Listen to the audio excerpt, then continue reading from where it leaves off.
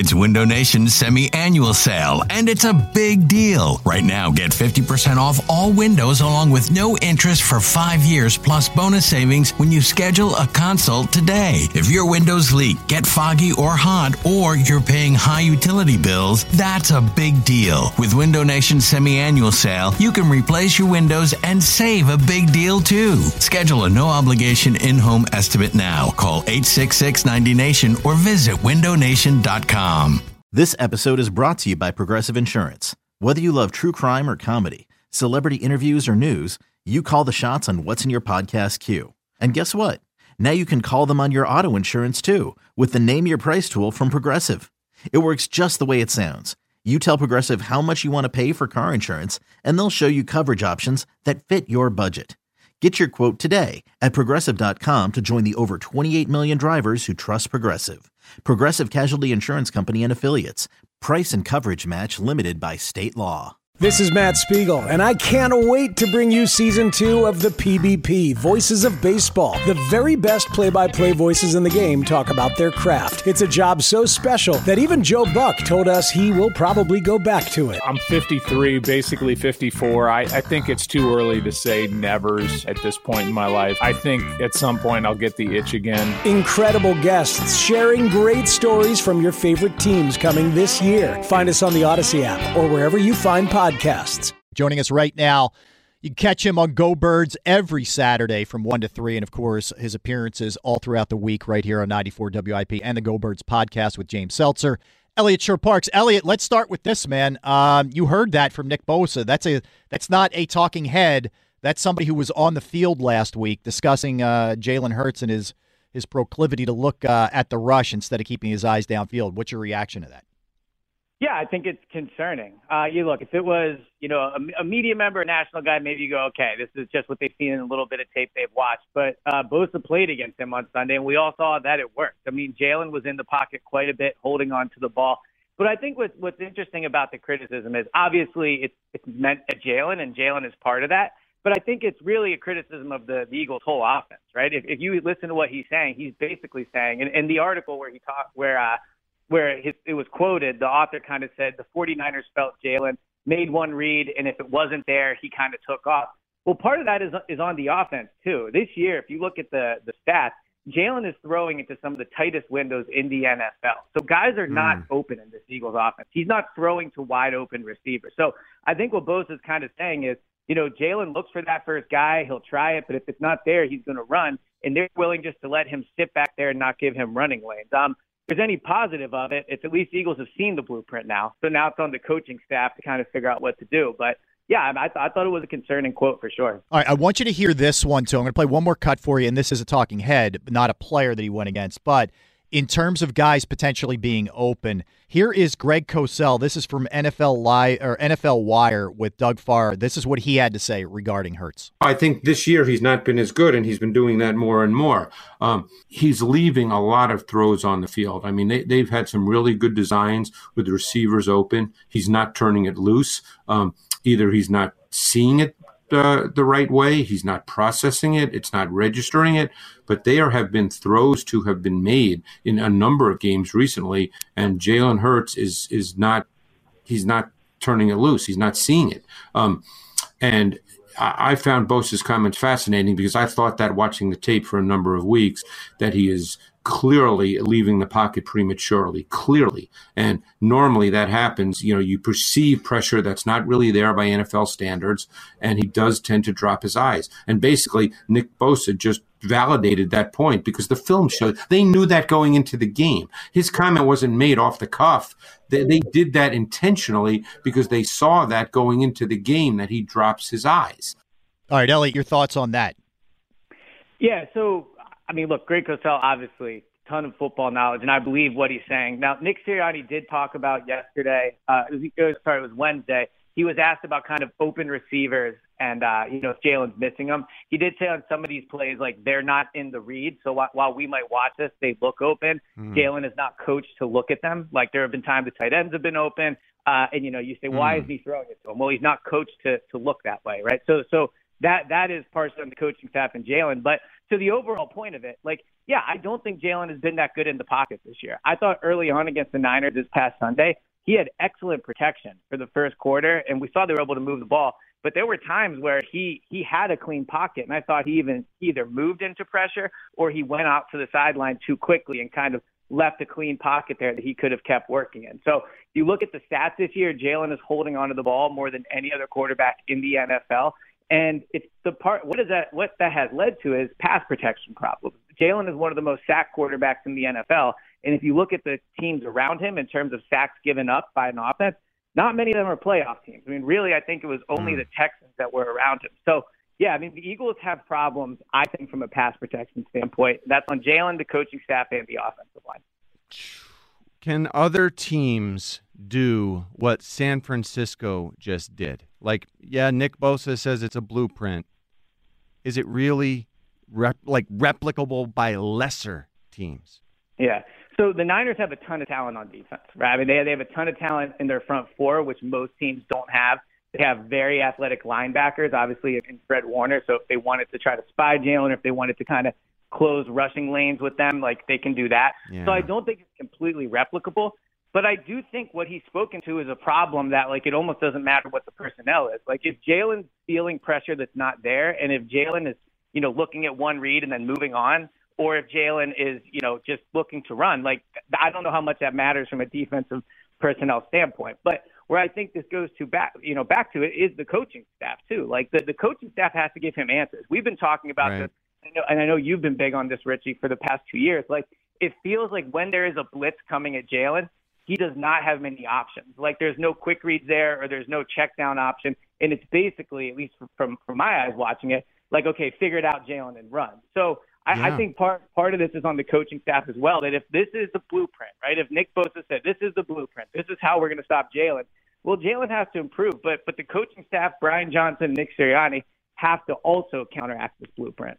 Absolutely. And I certainly expect it. I expect to see an answer this week. I expect to see our Eagles look like they're the peak version of themselves. But let's that's my expectations don't matter. Elliot, Shaq Leonard, what can he realistically be expected to give us this week? And Zach Cunningham, he claims that's he's huge, coming by the back. way. That's huge news. Yeah, it's under the radar a little bit. Feeling a lot more confident in Cunningham's our linebackers. Big. Yeah, so Shaq Leonard is obviously the name people are going to be more excited to see. He was out at practice yesterday. Look, we don't get to watch team, but sometimes you can tell from individual drills, like, what the depth chart's looking like. And it still looks like Zach Cunningham and Nicholas Moreau, they were lining up ahead of Shaq Leonard in individual drills, which can be an indication of where they're at. That could certainly change by Sunday. It was Shaq Leonard's first day, and with a helmet on with the team. They had just had walked through the day before. So I do think you'll see Shaq Leonard out there on Sunday. But the bigger deal is Zach Cunningham. I know the linebacker struggled against San Francisco, and Zach Cunningham wasn't out there. But I think on a whole, the linebackers have been better than they're given credit for this year. Moreau has been a playmaker in the backfield. Zach Cunningham has been good against the pass and in coverage. So I think the panic about the linebackers, I understand it coming off of that game. But when you have Deebo Samuel and Christian McCaffrey, like, there's no linebackers out there that can really cover them. There's a reason there's such matchup problems every week. So I do think Zach Cunningham coming back will really help this defense, especially against a Cowboys team that doesn't have similar weapons to the 49ers. And then for Shaq Leonard, you'll probably see him out there on a few second downs. I'll be interested to see how much they drop him back in zone coverage because he's new in the defense. But my guess is you will definitely see him take some snaps, but I'm less confident he'll be taking like 100% of the snaps like most new players have.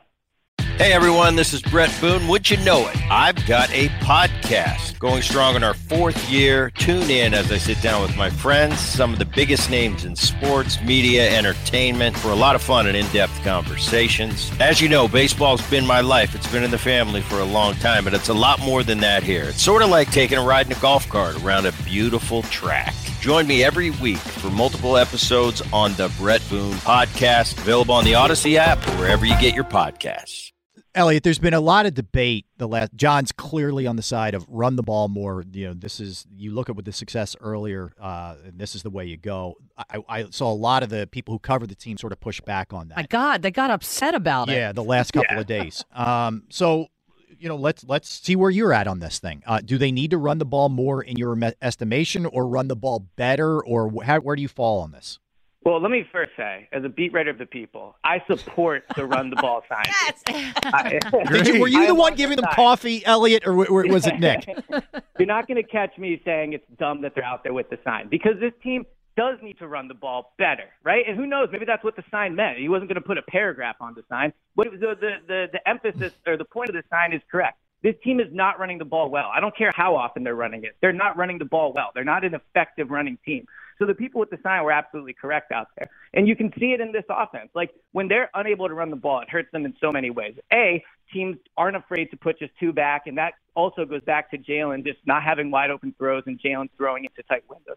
So that's part of it. But also, there's been times this year where they've tried to ice away games and they've been unable to run the ball. So why aren't they able to run the ball? I think it's a couple of things. One, their running backs are not as good as their running backs were last year. Swift, I think, has a higher ceiling than Miles Sanders, but Miles Sanders was more consistent than DeAndre Swift. So I think that's part of it.